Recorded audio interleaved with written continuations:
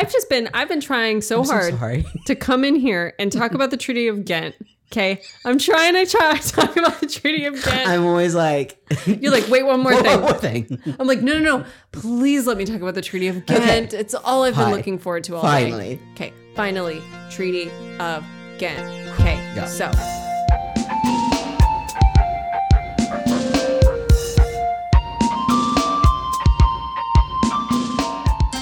This is Marissa Macy. And this is Trent Thompson. And you're listening to... Pardon me.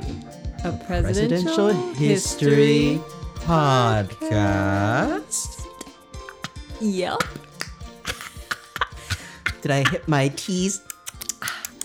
The lips, the gum, the tip of the tongue. The tip of the tongue. Right on the tip of the tongue. Right to the tip of the tongue. Rat-tat-tat-tat-tat-tat. You know what makes a rat-tat-tat sound? A gun? Mm-hmm. Also a army drum. Oh, it does. An army drum. And that's my segue out of our intro. Out of our ill-advised intro. Tight intro. Our tight intro. You know what is tight? Mm-hmm. An army drum. You know what wasn't tight? Ooh.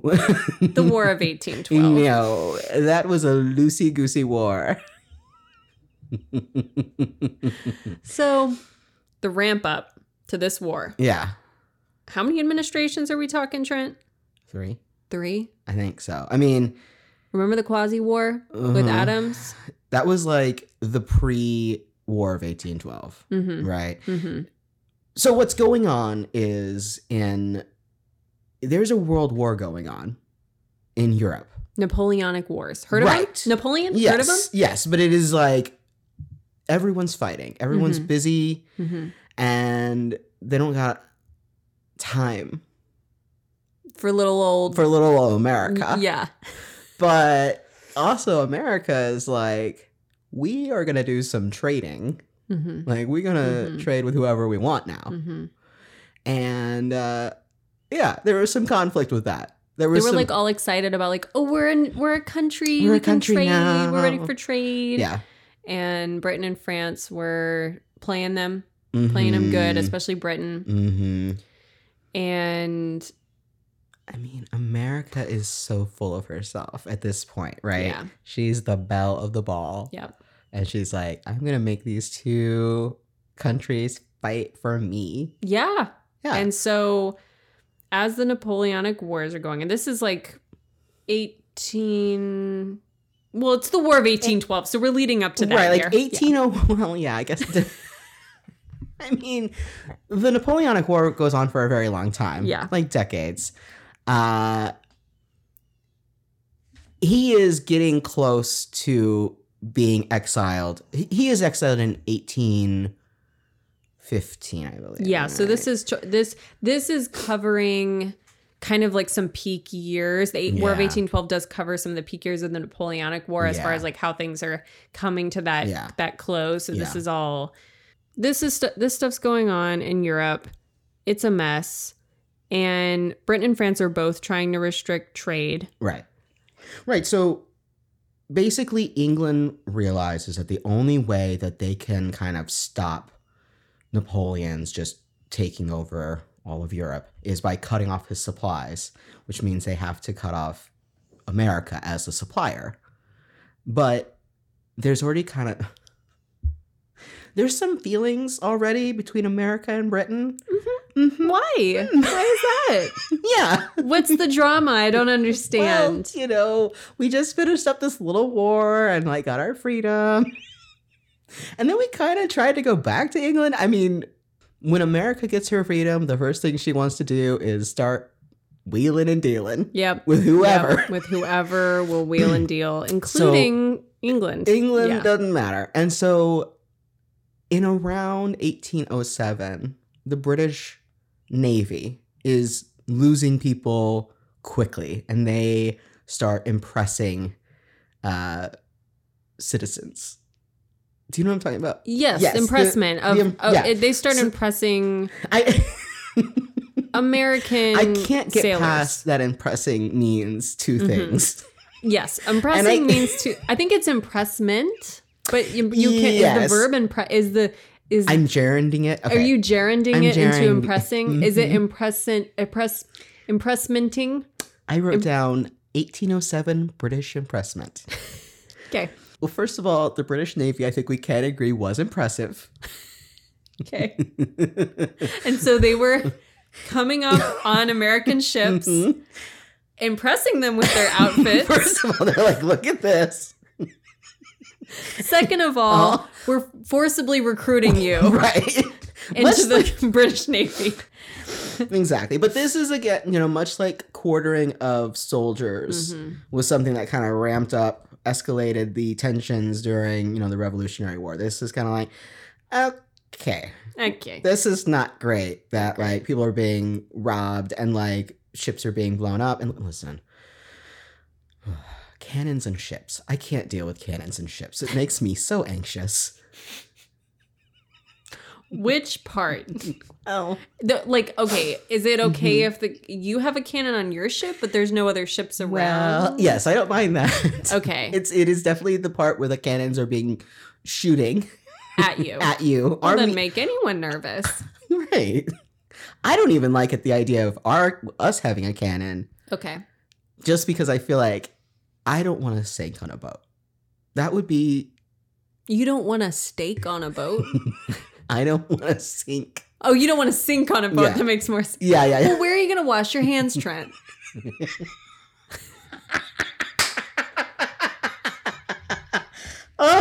That must be why they call it the lavatory or something on a boat. Because otherwise... Where's the sink? Where's this? What? Getting buckets. So, okay, all this stuff is going on with impressment. And so Congress passes some non-importation acts and embargoes and trying to make the Europeans kind of feel the burn of embargo. Yeah. You can't have, you can't use, you can't trade. No. No. And Europe is just kind of did someone hear something? Oh. They're not impressed with our... They're not impressed. Swagger. Nuh-uh. Okay. So this causes something of an economic depression in the United States. Yeah. And starting in 1808, when Madison becomes president, he's kind of instructing Congress to prepare for war. All this stuff has been leading up to it. He's kind of there sort of hey, we need to prep for this. It's probably going to happen. Yeah. There's also a political faction, the War Hawks, that are kind of applying more pressure.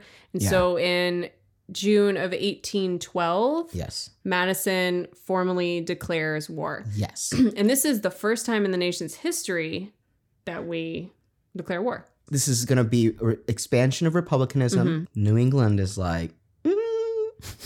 not happy. No, if we want to actually do this war. Yeah. We don't feel so good about this war because it's kind of far from us. And we'd rather just kind of hang out trading with everybody and making money.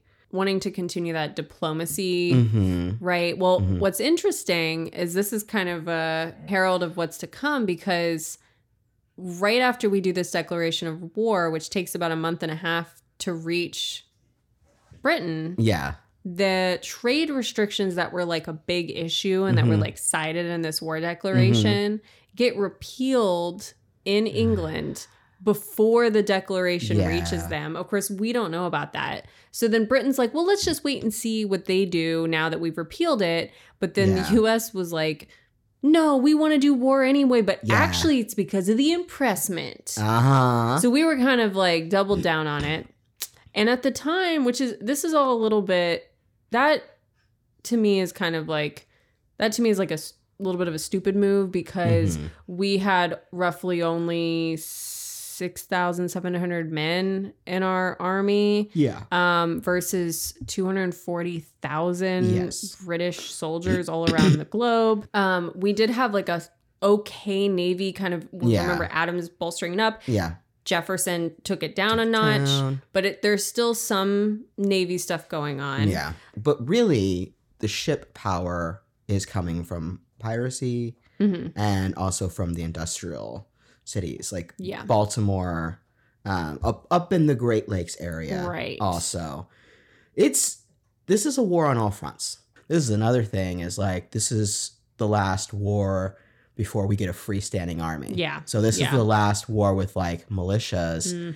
And man, people just be retreating. I mean, people are just fleeing. And there's all these battles where it's very confusing because there's several factions and they're switching sides. And I mean.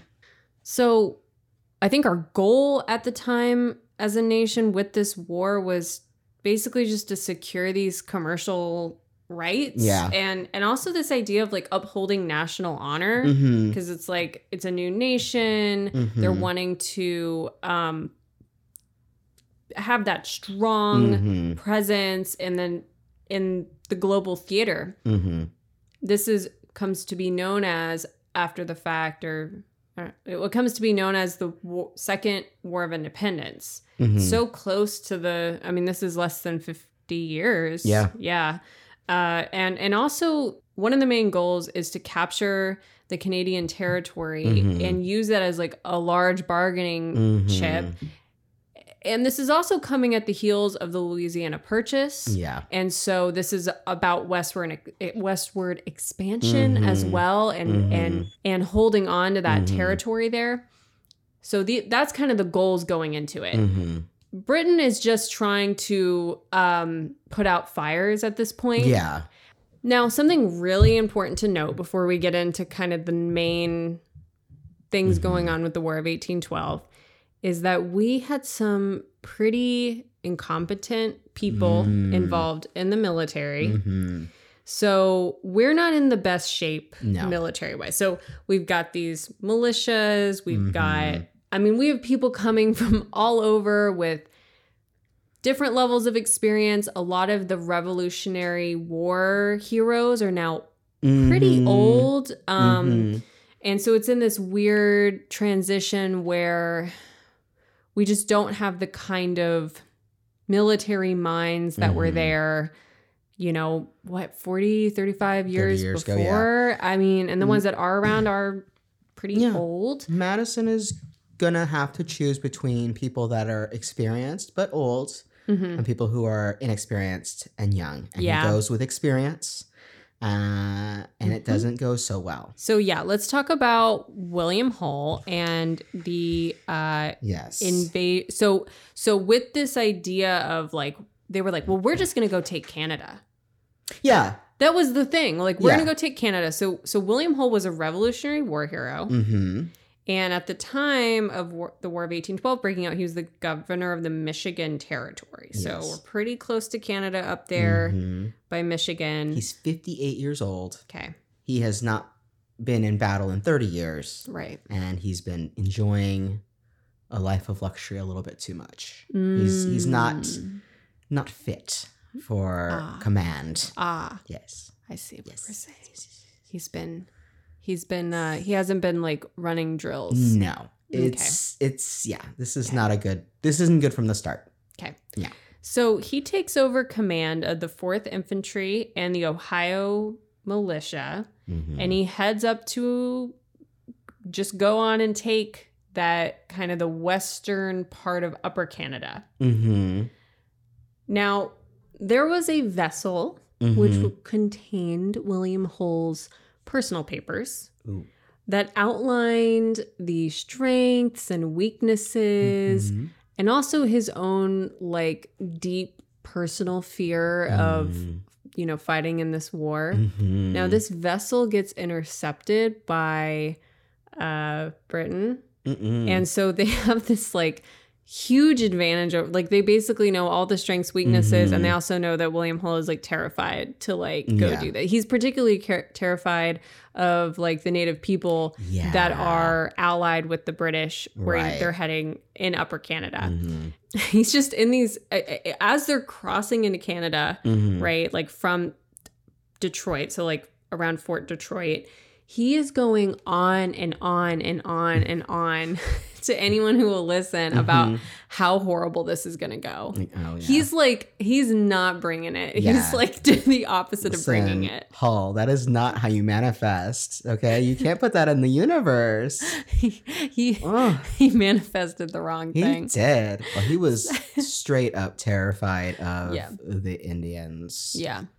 So yeah, he basically was like, I'm not even gonna try. So what happens is they cross into Canada and they cut these Native people. I think it's First Nations because it was in Canada. Oh, so they cut Hull's lines of communication so that he's isolated, and then the British basically, with these allies, ask for surrender at Fort Detroit, not like expecting him to I mean, they think he might because they've read his journal or his diary, but they don't actually think he's just going to surrender that easily, but he does. He just gives it to them. He's like, I surrender. I'm so scared. He asked for like 3-day ceasefire. They're not going to get it, but before he even waits for the answer, he's out. He's like... They describe him as like being kind of sitting on the floor, like kind of in fetal position, like with tobacco juice running down his face as he's like just, not his best day. No. And so he gets court-martialed, is sentenced to execution. Yeah. Madison does like pardon him or stay the sentence or whatever it is. Because of his war record during the revolutions. Yeah. But then he spends the rest of his days trying to disgraced. And he's disgraced. Yeah. I mean, and rightfully so. That's pretty sad. I mean, yeah. So that's one thing that's going on. So we're up trying to, so let me just say, we're not going to go through battle after battle, but we try to do stuff in Canada. It is pretty much a massive failure, except for we like burn the town of York. Oh yeah. Which is like modern day Toronto is. Yes. And that happens, but we don't like maintain any land up there for any amount of time. Like it's just a total failure. Yeah. I want to say that Madison believes that the Canadians will see Americans as like liberators. Oh, yeah, yeah. And that there's this famous quote from Thomas Jefferson where he says that taking Canada will be a mere matter of marching. If we just go and get it, they'll give it to us. They'll give it to us. Yeah. And that's not what happens. That is not what happens. No, they do not just give it to us, and it does not happen that way. So that's what's going up in there. It's a total disaster. So that is all from summer of 1812. And then York happens in spring of 1813. Now, what's also going on is in the Northwest Territory, there's Tecumseh and the Indian Confederacy.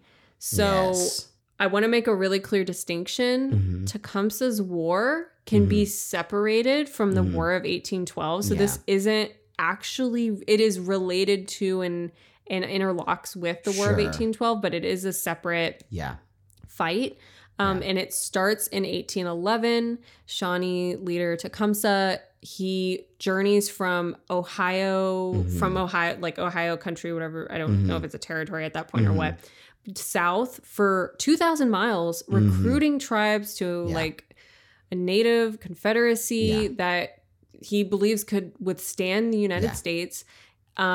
Basically wants to unionize the tribes. Right, exactly. Yeah.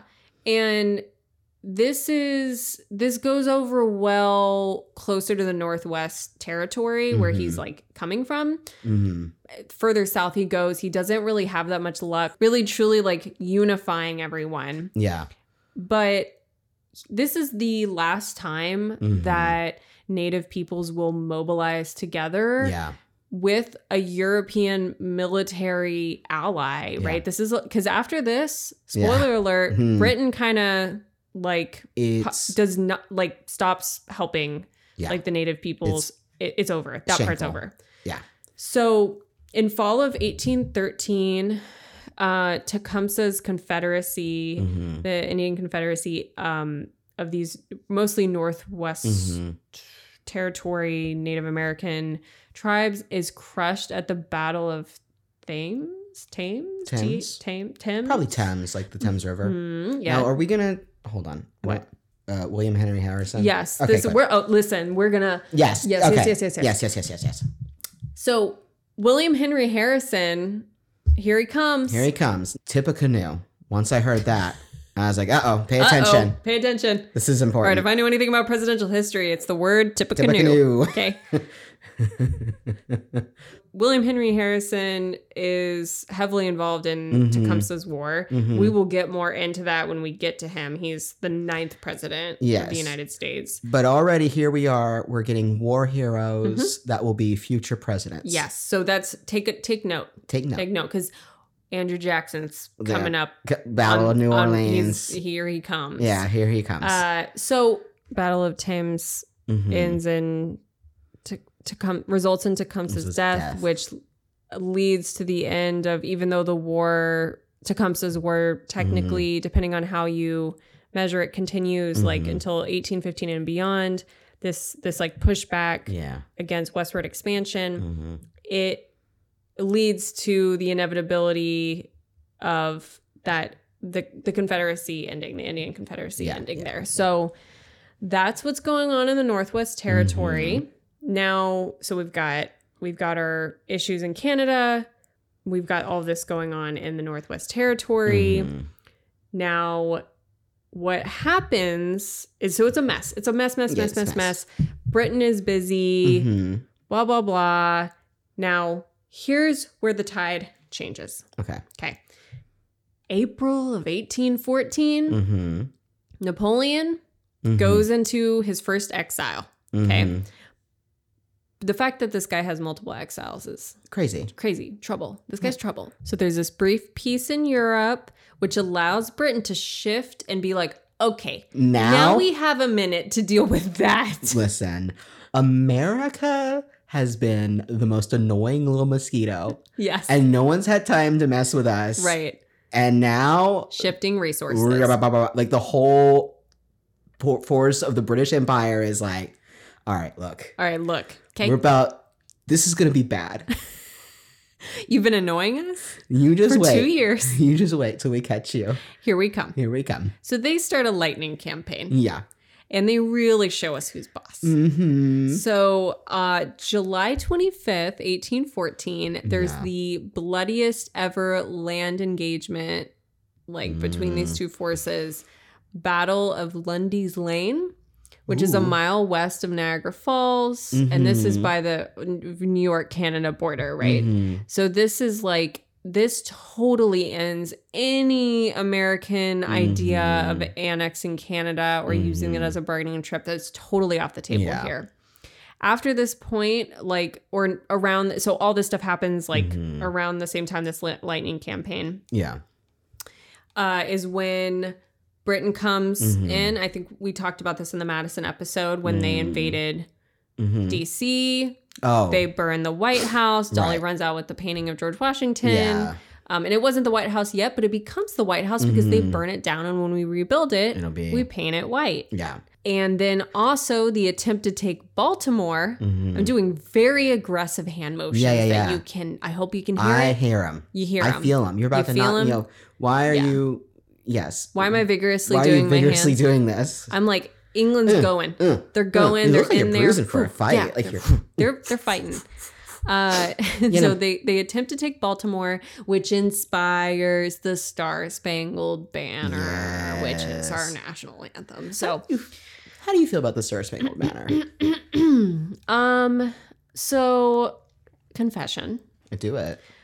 When I was pretty young, for reasons I'm not going to fully get into, I think I just decided I didn't do the pledge and I didn't do the national anthem. Yeah. And since then, I've neither said the pledge or sung the national anthem since. Oh, really? So I will say that I don't know. Complicated relationship. Yeah.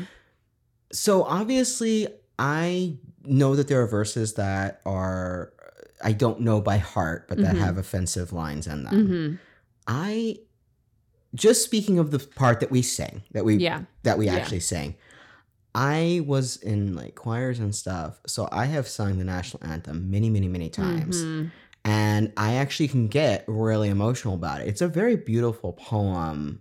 You could get me to cry if I did it. But like, I do understand also it's a very complicated thing to have those feelings about. It was when he wrote the poem, he wrote it down in 20 minutes. Yeah. Like just all these thoughts. Yeah. So as far as that goes, I do feel like it captured a very like crazy moment. Because it was a 25-hour battle trying to take Baltimore. And it was, there was one battle where there's essentially like 7 American ships in the harbor. Mm-hmm. And then to take it over, the British will kind of come in through a bay.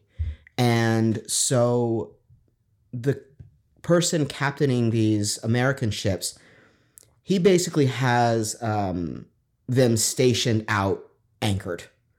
And so then when the British come in and they fire on these sides, and then the guy can just turn his ships around and present like a new side to them that hasn't. And the British obviously can't do that. And so it's a lot of real, like your weapons are not accurate, but if they hit, they really hit. Yeah. And they destroy indiscriminately. People weren't like dying because they got hit by a cannonball. Sorry. They would die because like the cannonball hit the side of the boat, would sent projectile shards of wood that would then like hit you, and there would be like blood. I mean, bloody war. Cannons. Get out of here, cannons. Get out of here, cannons. Okay. Dolly let me tell you. Dolly, go. What? I don't have the quote, but Dolly has this thing where she's like, "Look, if there'd been a cannon in every window of the White House, I'd have defended it." I mean, but she's like, but the people who would have had to put it there left before me. I mean, like she probably knows how to like shoot a cannon, but I don't know if she could load a cannon. Yeah, and I'm not saying because she's a woman, but she just might not know how to load a cannon. Listen, do you know how to load a cannon? No, I absolutely don't. Neither of us do. It's not even that. It takes 12 people to operate a cannon. Oh, I didn't know that. Yeah, I mean, it takes a lot because it's heavy. Cannons are like, listen, I mean, cannons are not efficient weapons at all. There's a reason we don't use them anymore. The only cannon I use is... Nick Cannon? I was going to try and say something about a cannonball, but I couldn't figure out the mechanics of the joke, but... Oh, like if... What if Miley Cyrus had written a song? Instead of the Star Spangled Banner... I came in like a cannonball. Oh, wait, if, what's his name? Key? Francis Scott Key. Key had written Cannonball. Cannonball. Because there were so many cannonballs. There were so many cannonballs. Maybe he did. And this is the beginning of us uncovering a Miley Cyrus, Francis Scott Key conspiracy. Here's how it goes. Okay. You came in like a cannonball. All you wanted was to splinter my hull.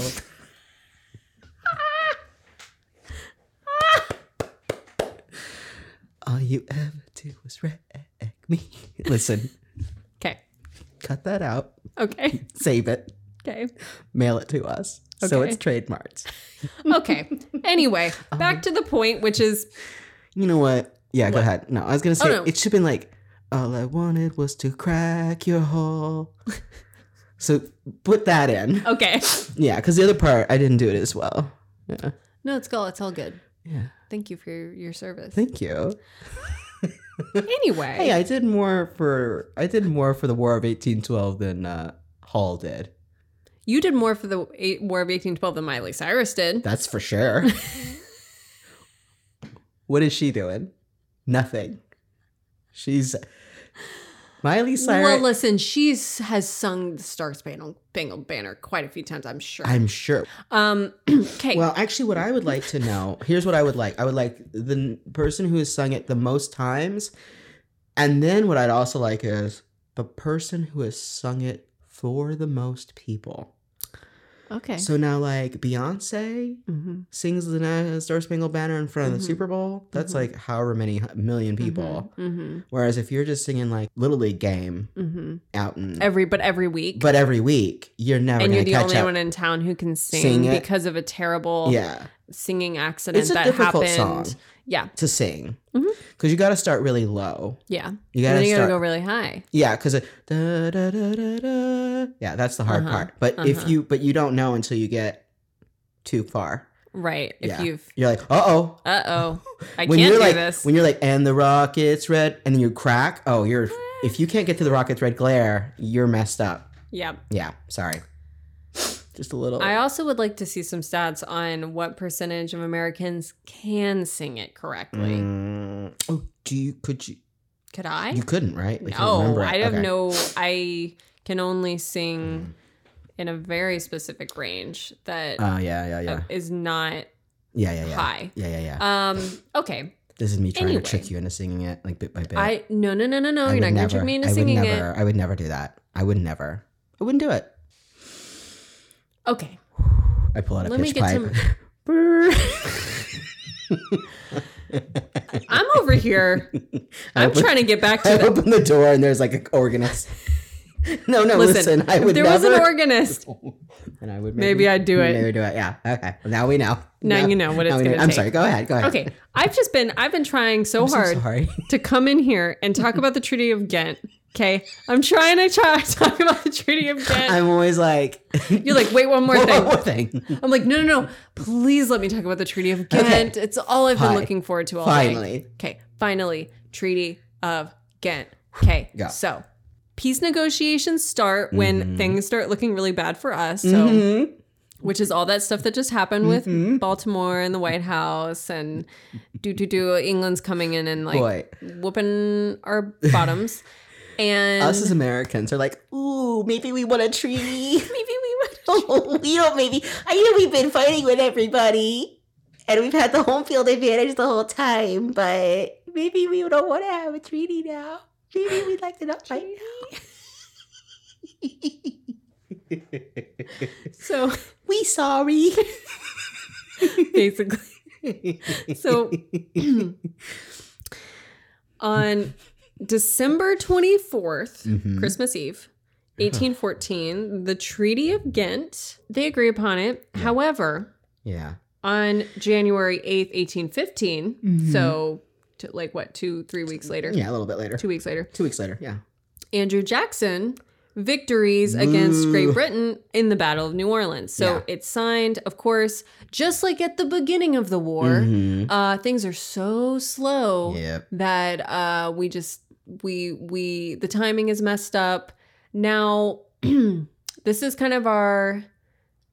when Andrew Jackson kind of enters the national sphere. Like he had been he was involved in the war prior to that, but this is his big victory, and everyone's like, yay, we won this battle, and it was a big win, Now, we've already won, no one won the war, it was a treaty, and it was kind of, so let me talk about what's in the Treaty of Ghent. Yeah. The terms of peace were status quo antebellum, which means the way things were before the war, meaning that nothing was gained, nothing was lost, except the fact that, so all land goes back to original owners, but what happens, and the real loss, right, which is obviously not part of the treaty, is that Britain stopped supporting the American Indians with their raiding and trade restrictions and all the things that they were doing to stop westward expansion and have some kind of hope for retaining land. Without Britain's support there, a lot of that becomes almost impossible from this point. Britain would have liked to have had the area that is kind of like Michigan, kind of around the lakes area, be a buffer area to curtail westward expansion. And I mean, honestly, it seems like, well, it doesn't seem like, very much everyone involved is trying to see how they can use the native people for their own means. Yeah. And there was a lot of them fought with the hope that Britain would recognize kind of that, like this recognized like nation in North America as part of the peace negotiations. This does not happen. No. So yes, it is a huge defeat. Yeah. Let's talk about what this means as far as like what does this war mean? Now we know for us, whether we're aware of it or not, it gives us the like icon of the White House, you know, and it gives us the Star-Spangled Banner, but don't give up the ship. Don't give up the ship? Don't give up the ship. I don't know that. Yeah, it's a Navy expression. Oh, okay. Yeah. So that came from this too? Yeah. Okay. Yeah. Well, the ship was subsequently given up a few minutes later. Okay. But it became a rallying cry next time. Yeah. Right. Next time, don't give up the ship. Well, much like remember the Alamo, you know? Right. It's more like a sentiment. Next time, remember the... Next time, we're giving up the ship this time. Next time, do not give up the ship. Okay, but immediately after the war, so that's kind of our lasting legacy is like we kind of, if you do know anything about the War of 1812, it's probably like very vague things about, you know, White House, Star-Spangled Banner. But immediately after the war, it was kind of this scene because of Andrew Jackson's victory, even though it did not have anything to do with us signing a peace treaty or whatever. Yeah. It was kind of this like helped create this big patriotic, nationalistic surge. And the war was thought of as the Second War of Independence. Yeah. And as time moves on, this like really glorious feeling about it moves into more of a general idea of kind of the American, we sort of think, well, it wasn't that great of a war, and the treaty, and okay, we see now. But okay, it still represents the general idea of the birth of American freedom. But eventually it was recognized as kind of a stupid war. Yeah. And a huge loss for the Indian Confederation under King Tecumseh, and kind of ushering into us into kind of a darker era with the native peoples. Yeah. So I want to briefly talk about England's legacy. No significant legacy, really, because the Napoleonic Wars are such a bigger thing. Yeah. That like it's War of 1812 isn't really that important in the grand scheme of like British history. Yeah, they were saying, I believe, 1812 to the British, 1812 is the year that Napoleon marches on Moscow. Right. So. Yeah, like they got bigger problems. This is like a little side war they're fighting. Right. You know. Now for Canada, War of 1812, the legacy of it is Tecumseh is remembered for losing his life defending Upper Canada, even though obviously there was more motivation in that other than like defending. And this is just a way that he is remembered. I'm not Canadian, so I can't speak too much to the legacy of War of 1812, but there's also Laura Secord.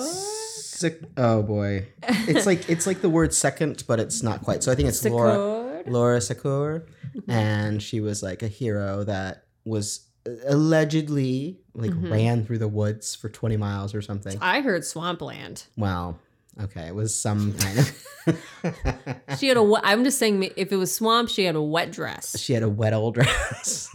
That's uncomfortable. It is not. It makes it harder to run. It's harder to warn. Well, she was warning the British and the Canadian troops of an impending attack. Yeah. And so the War of 1812, at least from what I understand for Canadians, is kind of a touchstone of nationhood and kind of this pushback against American aggression, you know, of like, oh, we're going to expand, blah, blah, blah. You know, it's kind of a pushback against that. So and if you're Canadian, tell us about your thoughts on the War of 1812. I'd love to hear it. Yeah. But, kind of a... And we'll get into... I mean, this war is going to keep coming up because it really went on for so long. So, listen, we're going to be getting in our next episode will be on Monroe. And this is kind of ushering us in gently into a new era, or we're a couple presidents away, I should say, from a totally different era that is more reflective of kind of what the America that we're entering into post War of 1812. So it's like the fact that, Monroe is going to be going into to some good vibes. Yeah. I'm excited for Monroe. Me too. Yeah, because he starts so young. He did start young. So we're just going to kind of sweep through. Anyway. So I hope you're excited about Monroe too, listener. Yeah. And if you have corrections, questions, comments, concerns, feedback, insults, compliments. Why would you even give them the idea of insults? To give an insult? Yeah. Well, I mean, if they have one. I guess we should. If they have one. We need to have thick skin.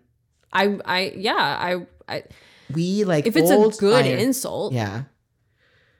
I don't want people just like hurling 100-pound insults at us, splintering the holes of our self-esteem. I am not old Ironsides when it comes to confidence.